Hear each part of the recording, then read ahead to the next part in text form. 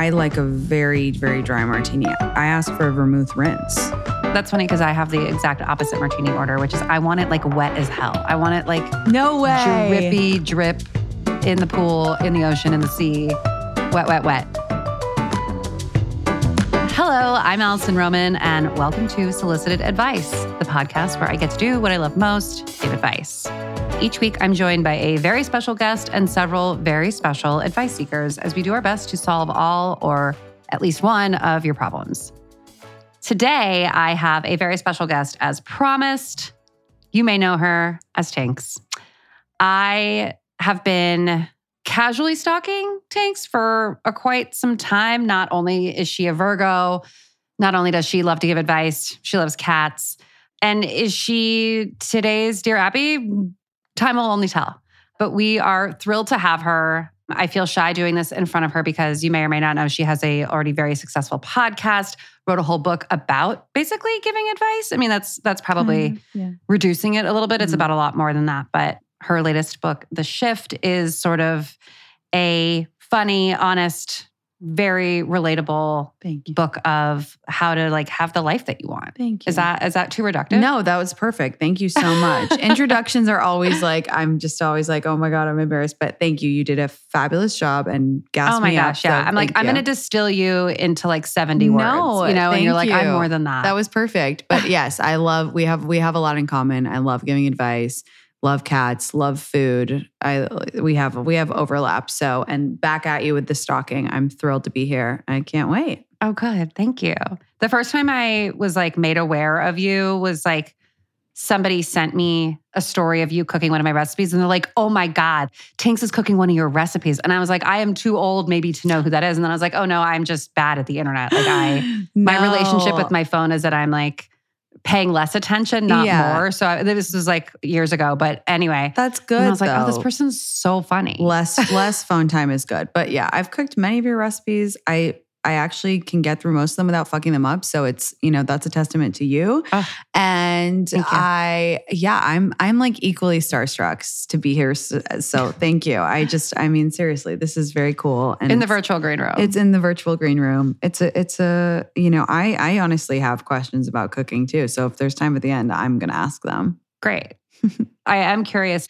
Most people that start off on the internet, quote unquote, that like achieve some sort of success or virility, like in either like a TikTok form or Instagram form, and then use that opportunity to like really do something else is so impressive to me. And like, I'm like, absolutely. Because it's like, no one's asking you to do that. You don't have to do that. But I feel like you took this one moment and you're like, you know what? I'm like going to build a full business out of it. And part of that business is going to like hinge on helping other people live a better, fuller life. Yeah. And it's like, so admirable. Thank you. That's so kind. Yeah. I think that like when you're given a moment in the internet spotlight, it's partially random. So it's kind of like, okay, well, what do you want to do with that? And for me, I was like, oh my God, all of a sudden, like I have a moment and like maybe this person will take a meeting with me and maybe this person will listen to me now. So I feel very lucky that I've been able to leverage the internet thing into doing what I wanted, AKA writing a book, having a radio show, having a podcast, all that stuff. Because I would be lying if I said it wasn't a lot easier to get those things if you didn't have a little bit of, internet fame or internet followers, whatever you want to call it. It's helpful. It's helpful, yeah. And that's just like, we can debate the morality of that all day long, but that's kind of the world we live in.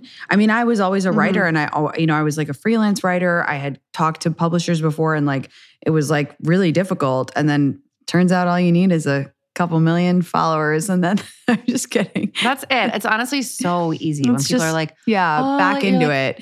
That's what they should actually teach you in journalism school is not about how to be a journalist, is actually how to get Instagram followers so that then you get a book deal easier. So yeah.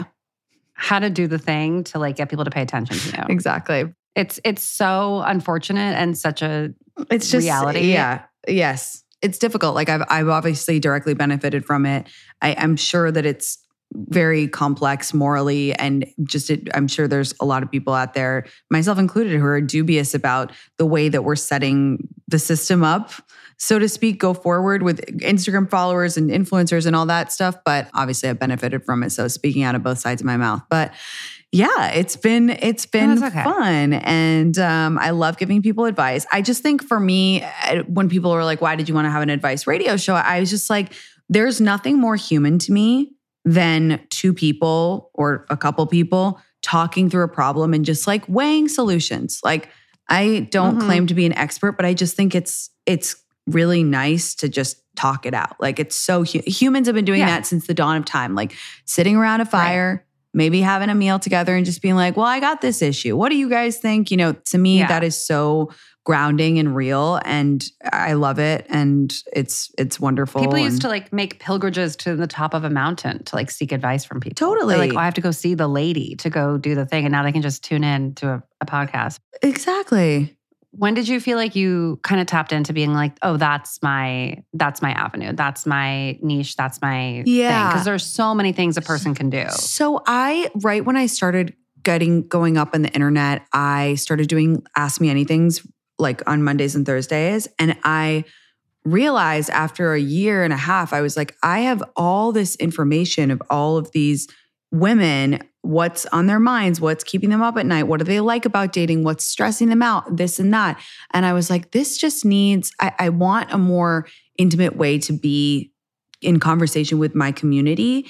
And to me, audio is so intimate to be in someone's ear. It's such a direct line. So I kind of just started to feel like this would be, you know, the pod would be a great way to have longer form conversations, synthesize all this information that I was receiving. I mean, sometimes I really feel like an anthropologist because I'm like listening to all of these women every week. And I'm like, no, don't worry, you guys. Everybody's feeling crazy about dating apps, or no, we can have a consensus that this is super bad behavior, or this, that, and the third. So I feel like in a unique position to do it, and I feel very lucky that I get to do it. It's really a lot of fun, and I learn so much. It's really an open dialogue, two ways.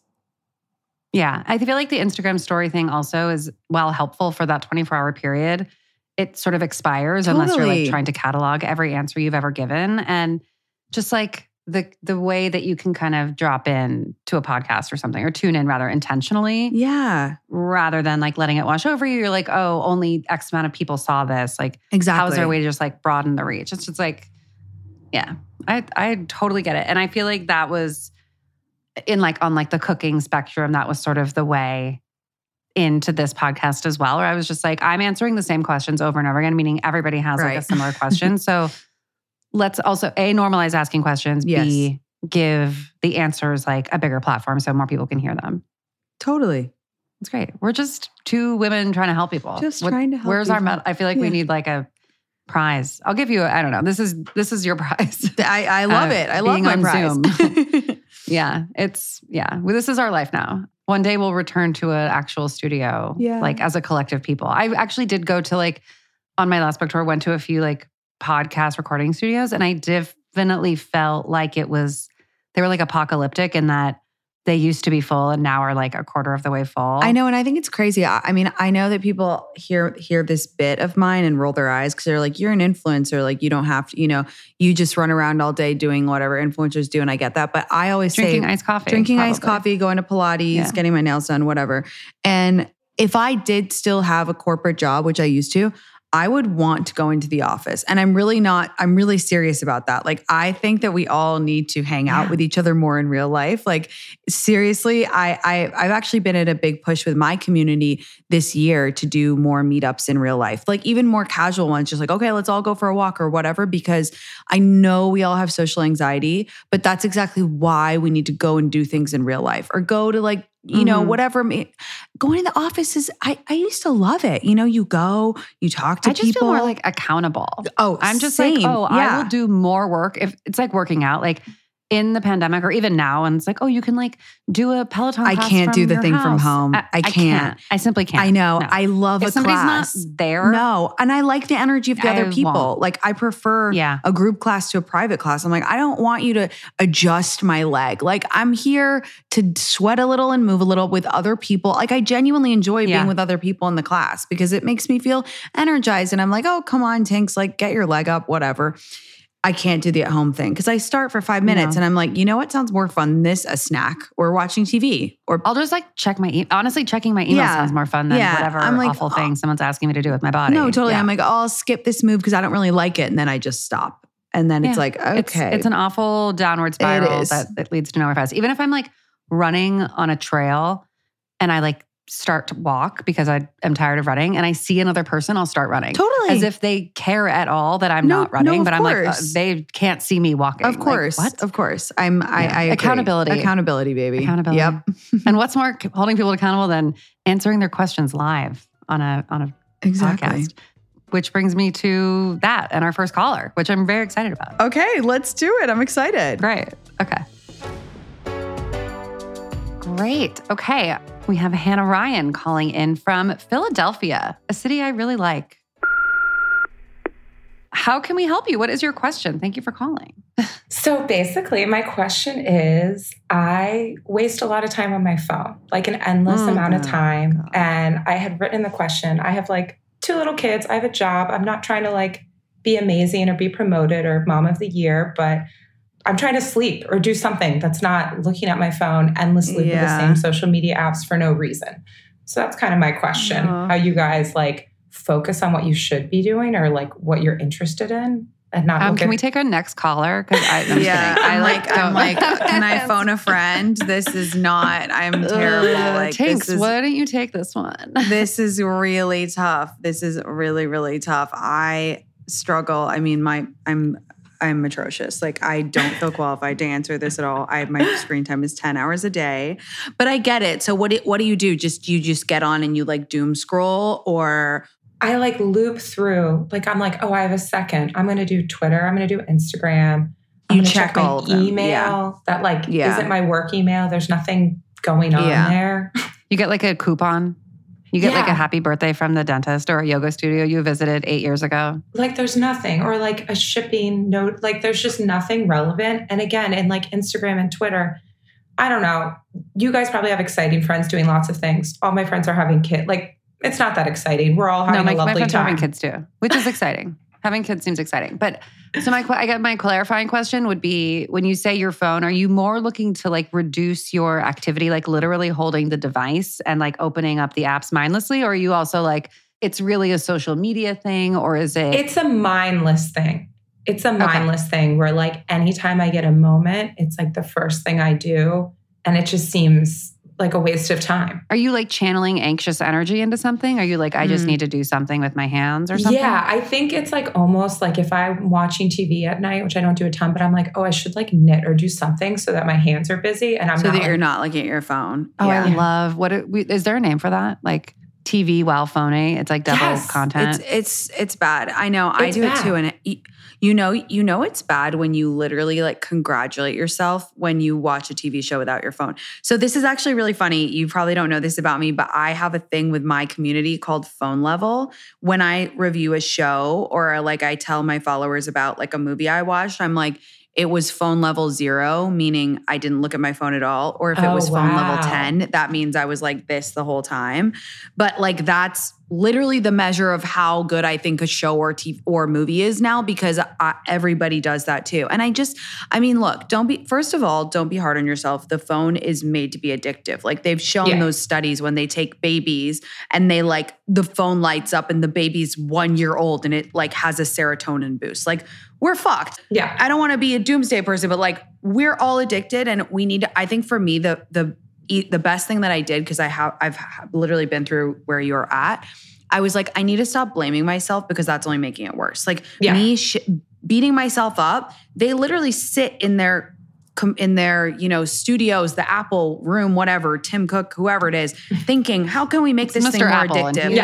Mr. Apple and Mr. Zuckerberg and Mr. Elon, they all think, how can we corrupt their minds more? So the first thing that I did, because I genuinely have phone addiction, is I was like, it's not my fault. You know, you wouldn't blame someone who was like, I don't know. Step one. Yeah.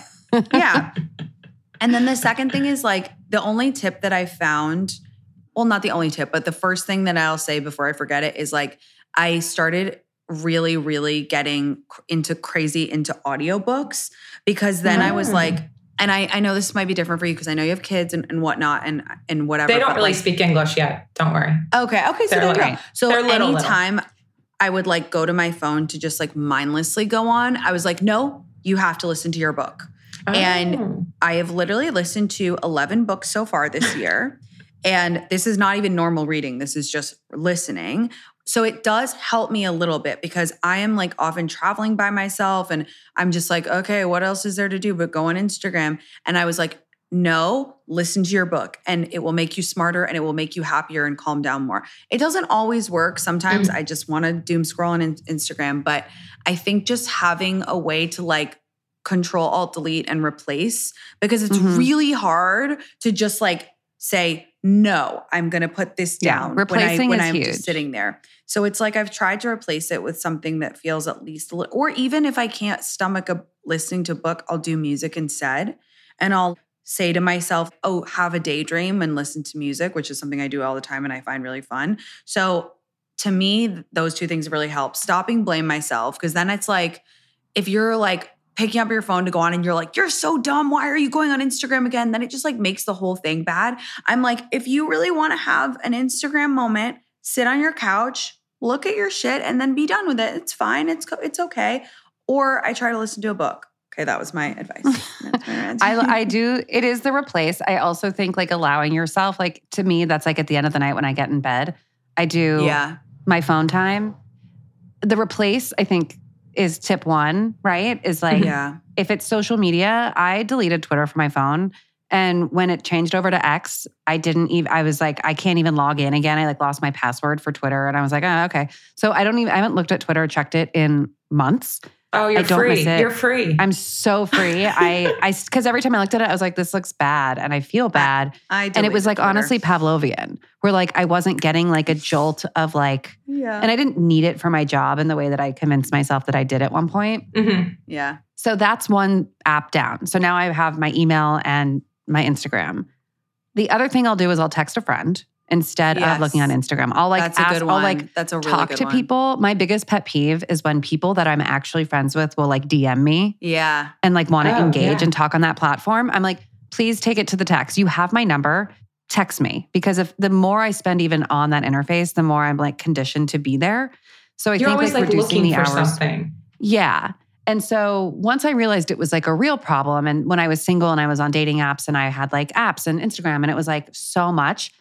And I would, of course, go through the cycle of like getting frustrated and then I would delete the apps and then I need to replace that with something. So my 2 favorite apps now, or 3 favorite apps now are Zillow, Etsy, and Cherish/First Dibs. And this is not a plug for any of those companies, but they are and I'm not even necessarily actively shopping, but I am looking at stuff and like digging and Etsy especially and Cherish/First Dibs because you're like looking for things that no one else had. You're like searching for the whatever. And it's like a fun game that's just like, and then I have like saved folders of like things that I'll buy one day. But it's like a fantasy. I'm not buying homes. I'm not buying credenzas, but like it is nice to look at and it's good inspiration and is pretty harmless. I'm not comparing myself to anybody else while I do it. It isn't about coveting what other people have, except for the houses. Of course, it would be great. That's kind of like fantasy though. That's fine. That's and then there's like less of an interaction. And I feel like what we come back for on our phones that keep us addicted is the interaction part. It's the quote engagement, which is why their apps are always pushing engagement and pushing, if you respond to the thing, then you get more, then your algorithm, blah, blah, blah. It's like they want you to spend more time on it. Total, of course they do, yeah. You kind of also have to be like, you don't own me, phone. Like, I feel like a little indignant where I'm like, you don't get to be the boss of me. I am smarter than that. And I did promise to start reading this year and I haven't done that as much, but I, of course, am reading The Guest like everybody else in New York.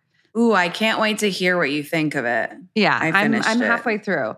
But last year when I was in Italy and I was doing a lot of reading because I was on vacation alone, but I went to dinner and I would like read my book, but like sometimes I would just put my phone in the book and like was like scrolling. And then at one point I was like, this is insane. I know. I was like, this is pathetic. And I had to be like, so now what I do, which is like extreme measures, is I will physically leave the house to like go for a walk. And I announce to anyone who's in the room, I'm leaving my phone at home. Because I want to be congratulated, but I also want to be held accountable. Well, of course. It's like, well, what if I see a picture of a thing that I need to, it's like, nope, you don't. I know. You don't. I know. Leave it at home. That's the thing where you like convince yourself you need it. And that's what I'm telling you. I'm like, I don't use this for work. I'm not really engaging with anyone. Everyone I talk to, again, we could text. I also have their phone number. One of my most successful friends who is an actor who had like an incredible year this year, like had a buzzy movie. She's like very it girl, isn't on Instagram. She deleted that shit years ago because she's like, it's not good for my mental health. It's not good for my 2 kids. And it's not good for me. And so she deleted it and she doesn't need it to be successful or have a great career.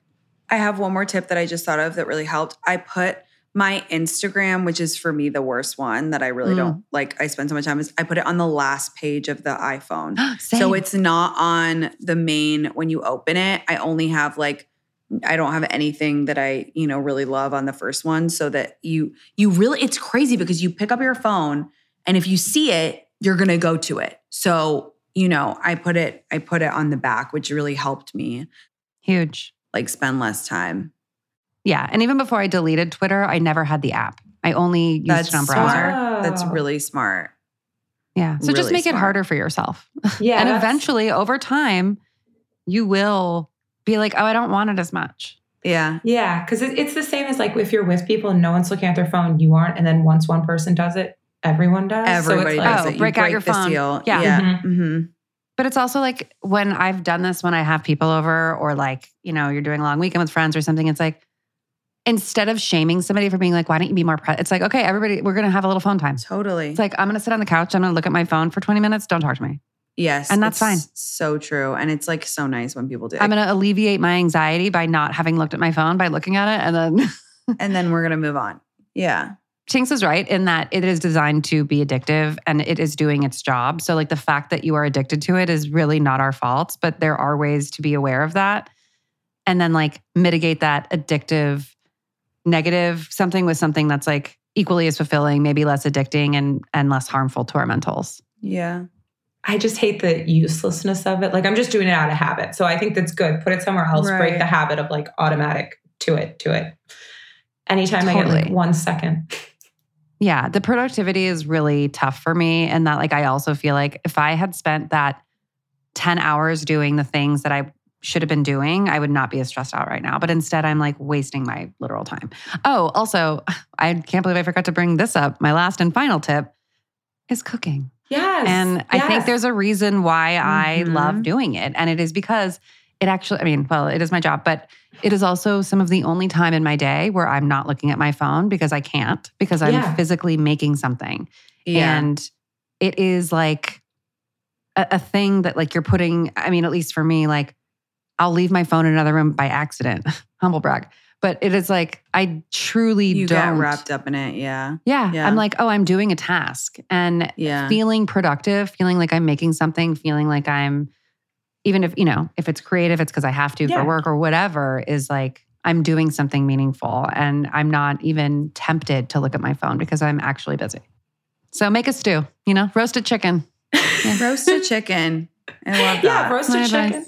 That's perfect. Yeah. We could have summed that up by just being like roasted chicken, but just roasted chicken. That's always like the advice, honestly. Yeah. I hope that was helpful. And congratulations on your growing fam. I know we're doing what we can. They're being quiet right now, so love them for that.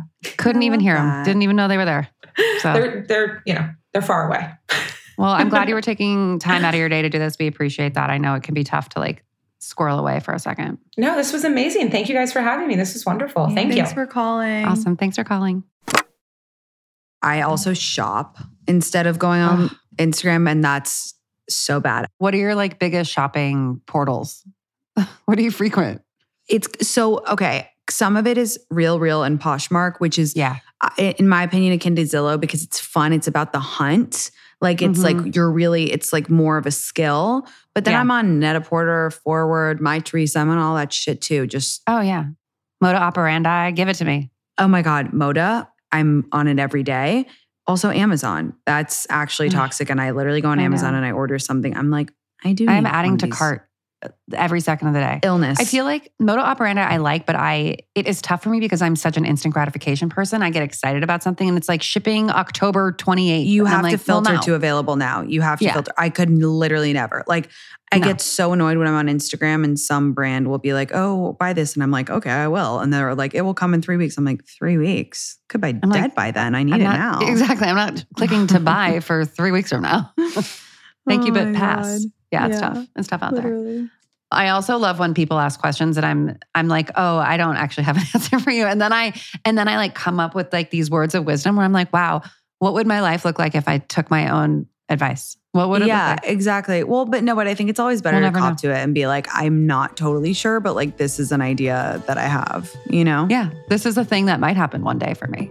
Yeah. We'll see. Yeah. All right. Let's go to our next caller. Hello, friends, unsolicited advice listeners. I am here to tell you about Airbnb. I love going to the farmer's market in whatever city that I'm traveling in. And the ideal scenario is that like I can at least once on my trip cook a really nice dinner for myself and whoever I'm traveling with. If I have some friends in the city, they can come too.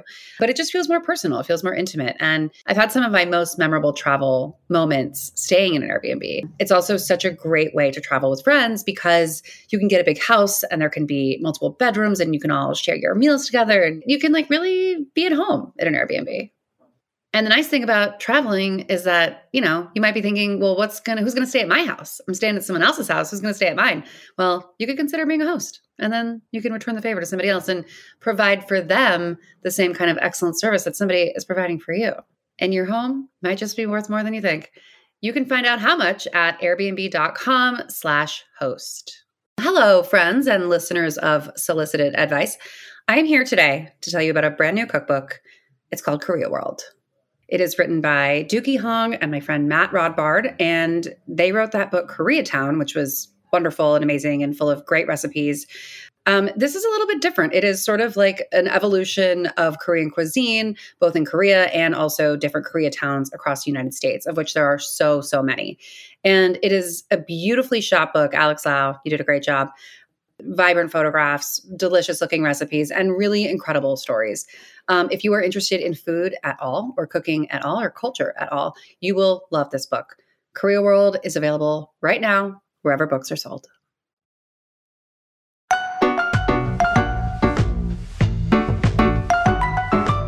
All right, our next caller is Sandy, calling from Virginia. Welcome, Sandy.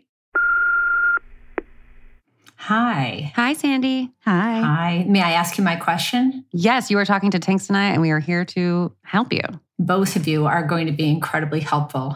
So I have a young granddaughter who surprised me at age 5 by being aware of her aura. She walked into a room wearing something that she loved and actually was like noticing that people were noticing her.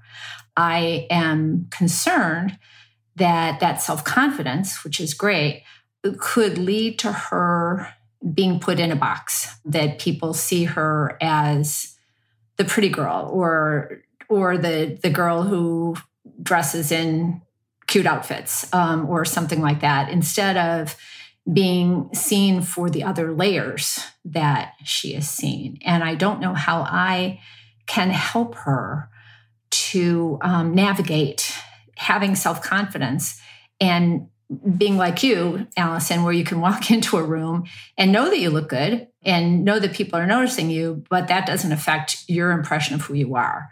And that is my concern as somebody who's trying to provide a little external guidance without shaming. It's not shaming, it's without saying, oh, don't value the way that you look, value your brains. Value everything that you are. Yeah. How old is she now? She's only 5, okay. But that was the shocker for me, that she walked in to this restaurant and actually cast an eye over as she walked in. She had a dress with sequins that was sparkling around the room. And people were like, whoa. And I'm like, my daughter was very smart and very pretty and got to a point in school where she decided that being pretty was more important, which could have torpedoed her success. Until her best guy friend said, I don't date dumb blondes, which was like the best thing that anybody could have ever said to her, much better than anything I could have said. but I don't want to have to get to that point with this little one. This is very interesting, actually. I'm sort of more, what is your daughter, Tinx, I'm sure you have a lot to say about this. What does your daughter say about, like, have you spoken about it to her? Yeah, which is why I'm speaking to you. Right. Yeah, what does your daughter say? Yeah, so she sees the same thing, and she sees her as having this great self-confidence, but also I think the granddaughter is hearing it from other outside forces, that are valuing that versus my daughter's value. And so, a lot of other grandparents and stuff involved where, oh, you look so pretty. Oh, this is, blah, blah, blah. And it's always just that. Yeah. And that box is just terrifying to me because, as we all know, that's not the box you want to be in for a happy life because it's transient, no matter how stunning you are. Sure. And I think that's like good to be aware of that. And I'm not a child development expert. And so the 5-year-old of it all is giving me pause in terms of like advising that specifically. But I do think that we can both speak to, she's 5, right? And so I think that there's a lot of road between 5 and 15 and like how a person perceives himself and how attractive they are, what that value system is. And between 15 and 30 in terms of like career and ambition, like there's so much that happens. But something that I heard as my friends started having kids, a lot of them are like reading a lot of parenting books, which I'm not yet. But one very, very common thing that I hear, especially when they have little girls, is they're always saying like, we read that or we're trying to not or whatever, always say like, you're so beautiful or you're so pretty. Because if it's a boy, it's like, oh, you're so tough, you're so strong, or whatever. And like I'm sure parenting books are evolving every day and there's probably a lot more like up-to-date contemporary versions of that. But I still think that like even in the year, our Lord 2023, the first thing you say to a very young baby girl, toddler, whatever, is like, oh my gosh, she's so beautiful. And I think that we should be aware of that, but I also don't think that being hot or beautiful or pretty or attractive or sexy should be a pejorative. And I don't think that that takes away from the possibility, the power, the potential to also be like extremely successful, extremely intelligent, extremely respected. Yeah, I think that that's a really good way to put it. I don't know. I don't have kids. I'm not a child development expert. So I do, I just want to reiterate that. But I'm torn because on the one hand, I totally understand what you're saying. And it's difficult. I think that women grow up thinking that the only thing that matters to them is their looks. But at the same time, women have such a hard time being confident in this world that I think that if a little girl is showing signs of confidence and self-esteem, I feel that that's a good thing. I think that women are complex, and I hear you about the box. I just feel as though there are so many women out there who are not confident, who grow up self-conscious or worried about people like perceiving them or just feeling not good about their bodies, which is our home on earth, that I'm almost like, she's so young, maybe just go with the confidence for now, but at the same time, marry it with different types of praise and feedback. You're so smart and, oh, wow, you're so articulate, you're so observant, all of that kind of stuff too. But I don't think that confidence at 5, even if it is because of her sparkly dress, like, I don't know, to me, that's just like, that's the beginning of something. And it's like, how can you nourish that and also give other compliments? Yeah. You don't want to take away her walking into a room and feeling good about herself. She should always feel that way. Because so few women do walk into rooms and feel good about themselves. So it's like, if she can hold on to that, then that's a beautiful thing. Yeah. I feel like I was there were like various elements of my childhood that like led to me wanting, like feeling like I had to shrink my personality or like shrink myself. And I had to spend a lot of time in therapy in my mid to late 20s and early 30s to like work my way back from that. And I wish that I had been more encouraged as a kid to feel confident that I had like a big personality and like the confidence to it's kind of blind confidence at 5, right? You're like, I look amazing. This dress is so nice. I feel great. Like, great. Like, again, 5 is an age that I'm not familiar with, but I just think that a person at any age, if they're like, I really feel myself in this and I'm going to act like it, should not be perceived as something that we should squash because we think it's going to somehow mitigate like people taking them seriously, or they're going to like set themselves up to fail in the future. As long as you, like Tinx said, reinforce the intelligence, the like being a good person, like being kind, being generous, being, aware, being attentive, being a good listener, all these things that we value in a person or whatever your values are, encouraging those things. Like that sounds like a recipe for an excellent human. Thank you. And also like if fashion is like an expression of who we are, I think that that's like also a great way to connect expression and creativity with like our inner workings. So if she loves the sparkly dress, it's like, why did you pick this dress? What do you like about sequins?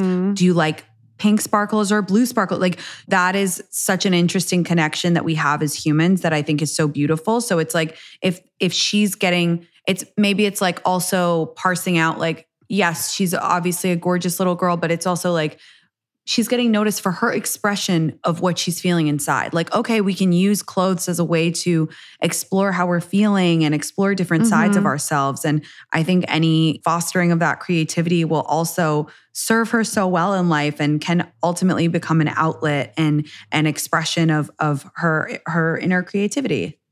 Yeah. That's wonderful. She sounds fun. Yeah, she's amazing. A blast.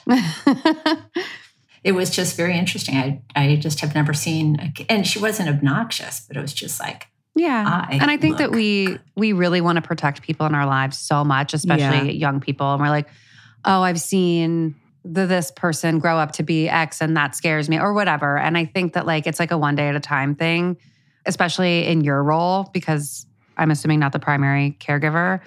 You have this really special role where you're like able to like, give everything that you like. You're like, here's what I would like to see in this person, I imagine, and it's like, I want them to feel confident and like themselves and like they're expressing themselves. But I also want to remind them that like books are cool and reading is fun and all these other things that like help to determine who they are.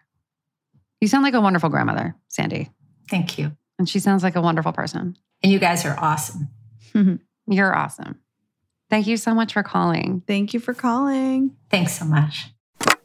That's a tricky one. I mean, for me, like I'm always so like tread really lightly because I don't have kids and I can never imagine what it's like to have kids because I don't. But to me, I'm like, I talk to so many women every day who are fighting to have the self-esteem and the confidence to like ask for a promotion at work or not take shit in a relationship or feel even just like look in the mirror without hating themselves. I feel like, oh my God, any confidence that we have in little girls, we need to like protect with our lives because it's so important. And it's like, I feel like, she's so little. It's like, that's when we have the confidence. And then all of a sudden girls are like, we become aware of our bodies and we become aware of the beauty standards. And we're 13 and we're like, that's right around when it starts. Like everyone remembers the first time they were like, wait, my body doesn't look like those bodies on TV, or wait, I don't look like those girls. Like, am I not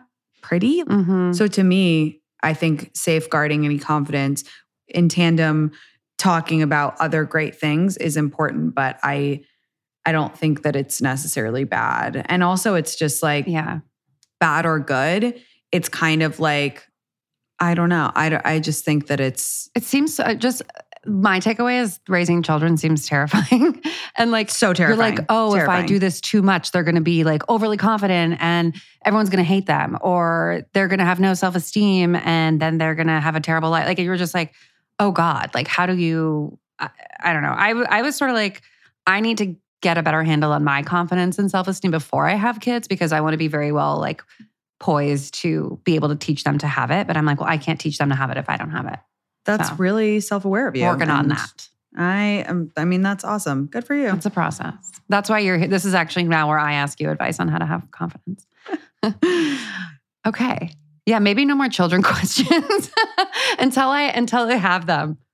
I like children's questions, but because I'm a woman on the internet for 3 years, I have qualifying disease where I have to qualify 700 times because I have trauma of being like, but you don't have to do this. So I'm always like, I understand, but I'm just like, have a thought that, whatever. I put on in my like 2 home movies episodes ago, I was making something and I was like, and I do this periodically when I feel like it's a recipe people are going to get like very defensive about or like over like hyped on in a negative way when they're like, I'm like, I am just a lady on the internet making food that tastes good to her. And that is the new name of the show. That is all I am qualified to do. We can't get a sentence. I can't get a sentence out. It's actually like from internet PTSD, but I'm like, I just think, but I don't know anything. And I'm just saying like, this might offend you, but it might not, but I'm really sorry. And also I'm sorry. And also I'm so sorry. And also I'm so sorry. And it's like, perfect.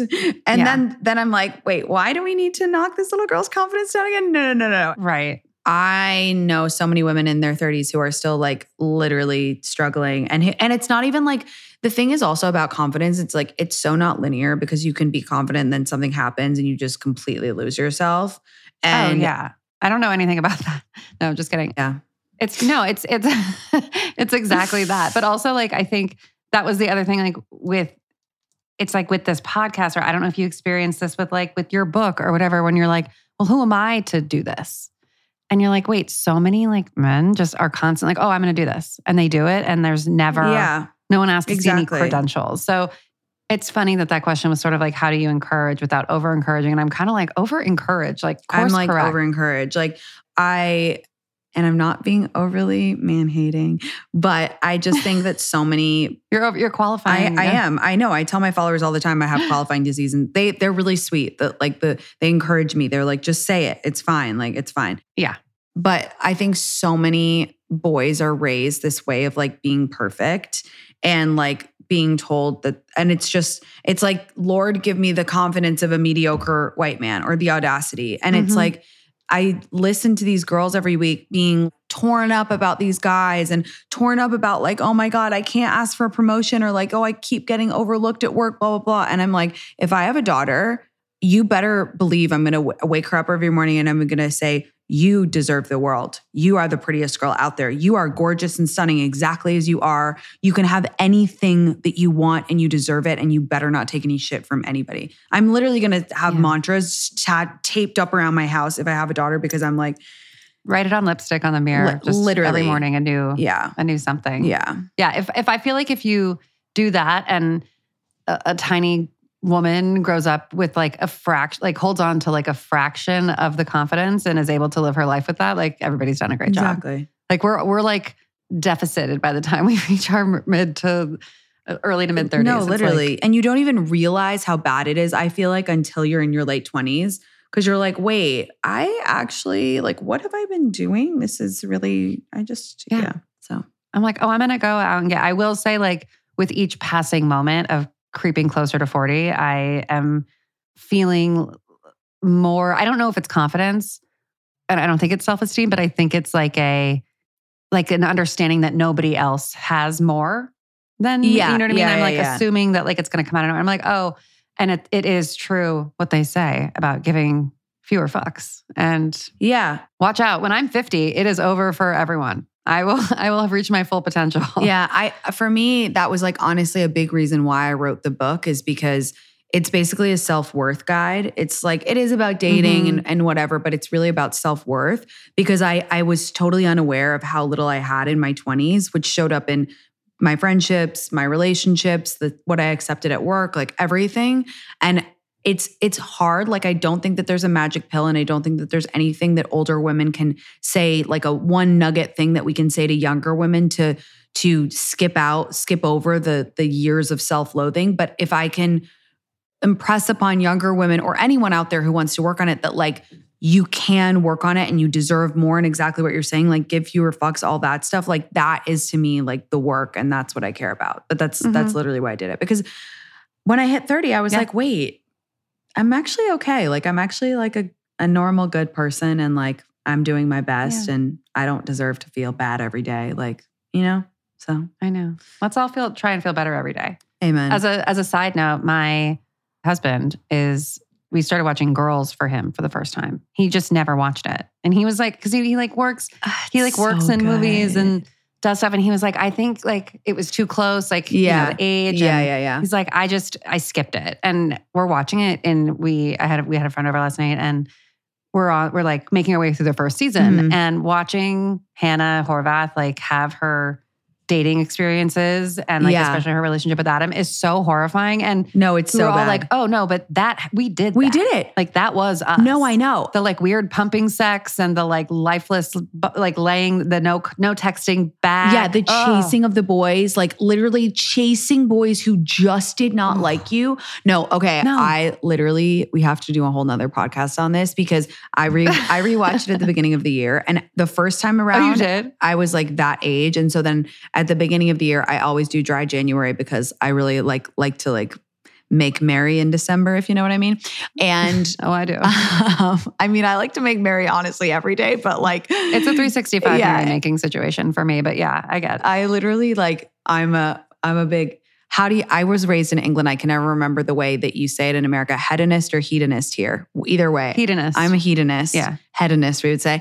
But anyway, so I was like, I need to get into a show. So I rewatched it and I was like, oh my God, that was so the time. Like we were so millennial. Like we were so, oh my God. And it's the best show ever. I'm honestly almost ready to rewatch it. I'm so obsessed with it. You should. And we're all like so jealous that he's doing it for the first time because we're just like, oh, just you wait to see what happens to Charlie. You know what? I couldn't even watch in my rewatch. I couldn't watch the last episode. It made me too sad.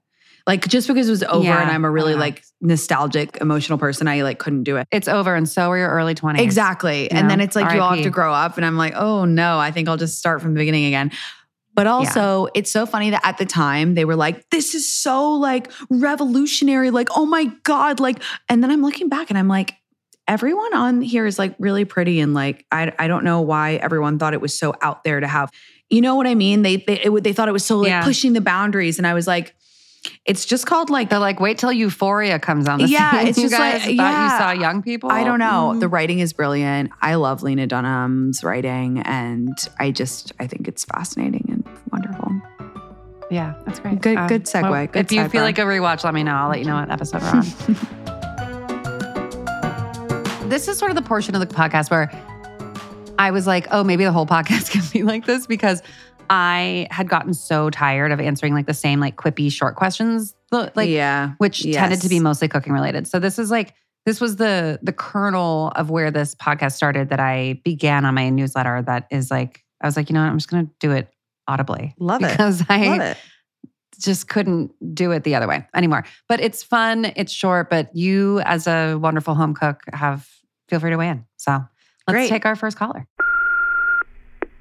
Hi there, Noah in Los Angeles here. In your opinion, what is the optimal amount of dry vermouth to include in a martini? For the sake of science, let's say the vermouth is something standard like Dolan Dry. And lastly, how do you order that drink at a bar without sounding like the most pretentious person alive? Because I'm tired of paying $17 for what's mostly just cold gin. Thanks. Wow. Well, that's like a value add martini if it's mostly gin, but I hear you. Yeah. I am a martini drinker, but I like a very, very dry martini. I ask for a vermouth rinse. Oh, that's all I want. Okay. Yeah. And I have a vodka martini. So my order is, and it's annoying, but you always sound like a bit of a douche when you order martini. So it's like, you have to just get over it. And until I like look up with puppy dog eyes and say, please, may I have a vodka martini? Do you have Chopin? Okay, perfect. If not, Tito's is fine. I would love a vermouth rinse. And then blue cheese olives. Do you have those? Oh, perfect. If not, then a twist is fine, but absolutely not dirty. Thank you. Wow. That was beautiful. Mm-hmm. That was elegant and grown and sexy. You know, I feel like ordering a drink with confidence does not make you a douchebag, especially if you are accommodating and like flexible, you know? Totally. Yeah. Just like the acknowledgement of like, if not, that's fine, but here are my preferences because but this is my preference. I think most bartenders enjoy doing it right. Like they want to give you the drink. I agree. They want it. Yeah. It's like, Totally. Yeah. So I think, so that's funny because I have the exact opposite martini order, which is I want it like wet as hell. I want it like No way. drippy drip in the pool, in the ocean, in the sea. Wet. I love it. I want 50-50. I want half gin or vodka. No, Alison. half Oh my God, vermouth. really? Yeah. I want it like I'm dying. wet. And I also think like Dolan is the perfect martini. Vermouth. Oh, that's so funny. I think all other vermouths are wonderful and I enjoy sipping them like on the rocks or in a spritz. But I think for a martini, Dolan is the gold standard. That's wild. And so I guess if I were ordering the martini, they would say, what can I get you? And I'd say, can I please have a vodka martini with an olive and a twist? Or I'll say, can I please have a 50-50 martini with vodka and an olive and a twist? Thank you so much. And that's it. Oh my God. But I go through phases like seasonally, like we're heading into fall, autumn, winter, cold. I do tend to go dirty in the winter. You do, yeah. I can't. Or Gibson. I can't do it. Pearl onion style. Oh, wow. Yeah. I just really want like a cup of vodka with like a little snack on the side. So and that's fair. I feel like you might like a Gibson. Although if a Gibson has more the vermouth, onion. You know. I know it's an onion and it's vermouthy. Yeah, that's fair. Yeah, I also recently found out that martini olives, when sold as such, are not just the visual green olive with the pimento in it, but they're actually soaked in vermouth. Oh, okay. Well, that makes sense. Yeah. They're like, so it's like a vermouth brine or something, but that's or a how they're vermouth sold. brine. Yeah, I thought it was just that like makes sense. the look of them. So I really want a martini now. I know, I'm craving same. one. So you can kind of only use God. them for martinis, which I'm just realizing, but that's fine. I love drinking. But TLDR, don't worry about sounding like an asshole. Like, just be nice. If you're not just an asshole, so you won't nicely. be an asshole. Right, exactly. And it's fine. And it's like, to his point, if you are going to spend $17, get what you want. You know what I mean? Mm-hmm. It's fine to ask for what you want. Exactly. That's really the takeaway of this question. But also the clarifying element is also the vermouth, how much vermouth in a martini to get the martini you want is very different. Exactly. Because as we just learned, I want a lot, Tinx wants almost none. And so understand your own preferences. Mm-hmm. And then you know how to ask for it every time. And also, the last bit of advice I'll give is that some bars aren't good. My favorite restaurant in the world makes 1 million martinis a night. It is like classic steakhouse. Their martini is very dry. It is like not my preference. It is not how I like it. It is basically a cup of vodka or gin. Yeah. But I love it. And I would never ask them to make it differently. That's just how they make it there and you respect that. Totally. So anyway, thanks for calling. Next caller. Hi, Alison. It's Olivia here, calling from Auckland, New Zealand. I would like to know why you specifically call for cold butter in your cookie recipes. I only have a handheld electric beater, and trying to cream the cold butter and sugar is no easy feat. I often end up with a good amount of the mixture splattered about the kitchen instead of in the bowl. Can I use softened butter instead? And what difference will this make to my delicious cookies? Thank you. Delightful accent. Well, okay, so the handheld mixer is tough, I will admit, and you can let your butter come a little bit to room temp. But the reason I use cold butter in my cookies, specifically shortbread, is because soft butter has a tendency to mean a different thing to many different people. And soft butter can be very greasy. And if you think about soft butter that's been left out on your countertop, especially if it's warmer or, kind of warm-ish in your house, things tend to be less fluffy and more flat and dense, right? So like you cream the butter and sugar, and what you're left with is sort of like a greasier, denser mixture. And when you have cold butter, it stays intact longer, right? Like softened butter is on its way to being melted butter versus cold butter, which is very, very solid. So beating that with your sugar, you get something like very, very sturdy, which means you can incorporate more air, which means it can be lighter and fluffier, meaning your entire dough will be more delicate. So like the more, you could do like an A/B test actually if you did cold butter versus very soft butter, and your cookie dough would have a different density mass. Like you could get like 3 logs of this dough versus like 2.5 logs of the other dough. Like there is a visual difference, and also that translates to how dense your final cookie will be. So that's why. But if you feel like it is simply going to break your machine or you can't do it or you won't do it, then I think like giving your butter like an hour on the counter head start is good. But the second that it starts to look shiny rather than matte, you know that your butter is too soft. So just be careful. I have nothing to add. Hey, Alison, this is Bo. I was calling because I just wanted to see if you thought like sour cream, Greek yogurt could always be swapped one for one, or if there's a time when I should use one or the other. Thanks. Oh, I love that question. Are you a sour cream or Greek yogurt person, Tinx? I am a sour cream lass, Same. I think that there's a time and a place for Greek yogurt. Look, I'm not going to put granola on sour cream. Exactly. Yeah. That's would be my answer. preposterous. I'll let you speak, but I think it does irk me when people are like, and you can have Greek yogurt instead of sour cream. I'm like, yeah, I could. Yeah, I'm not going to put Greek yogurt on a baked potato. Are you exactly insane? Yeah, no. Yeah. I do think there's a time and a place. I often will give a swap when it doesn't matter. So in my recipes, when I write, I can only speak to my own recipe writing style, but so I can't say that always it's good. But if I believe in the swap, I will give it to you. I will say Greek yogurt, labna, you'll offer sour it up. cream. Yeah.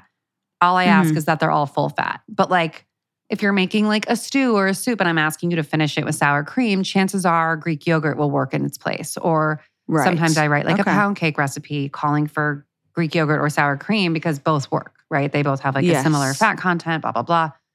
But yeah, like granola and yogurt is granola and yogurt. It's not sour cream and yogurt or sour cream and granola. Because ew, I don't want to eat that.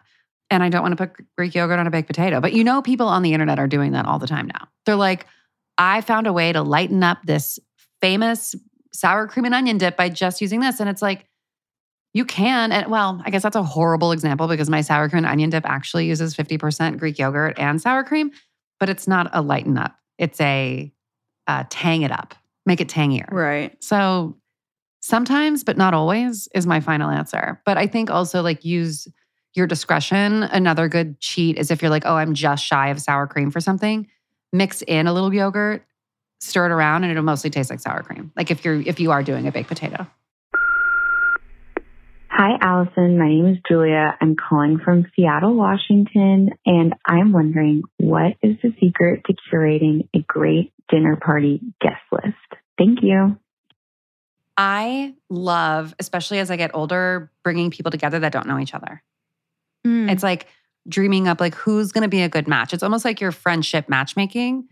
And it's like nice when not everyone's a couple. It's nice when you are introducing people that you think are going to vibe, especially if there's like potential to have them be in the same room again at a party or an event. And you're like, oh, you're both going to da-da-da-da. Like just kind of introing. It's like a very safe space to like make new friends as an adult, which is very difficult and annoying. It's really difficult and annoying, yeah.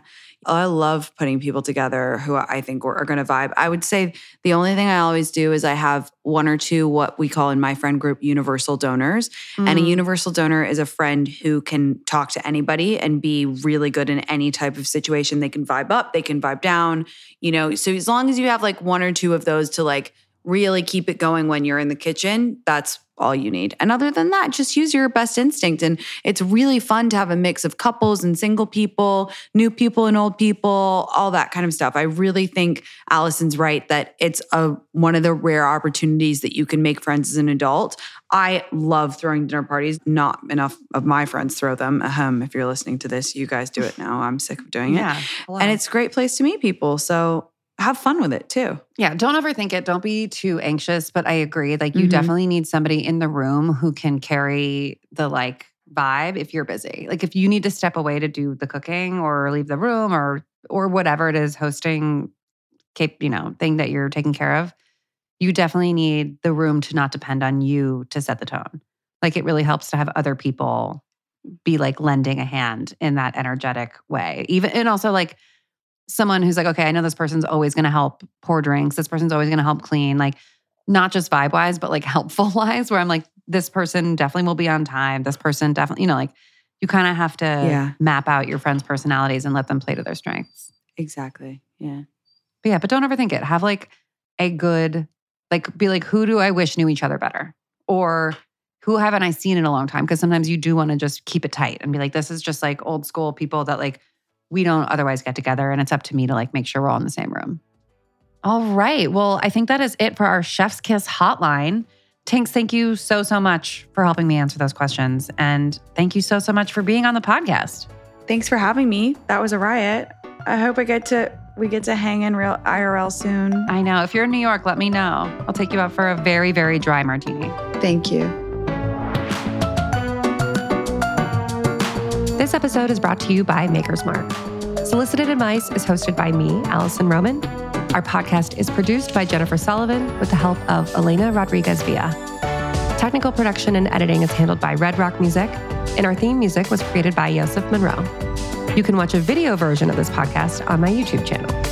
And for questions, sponsorship inquiries, or anything else, please visit us at AlisonERoman.com/podcast.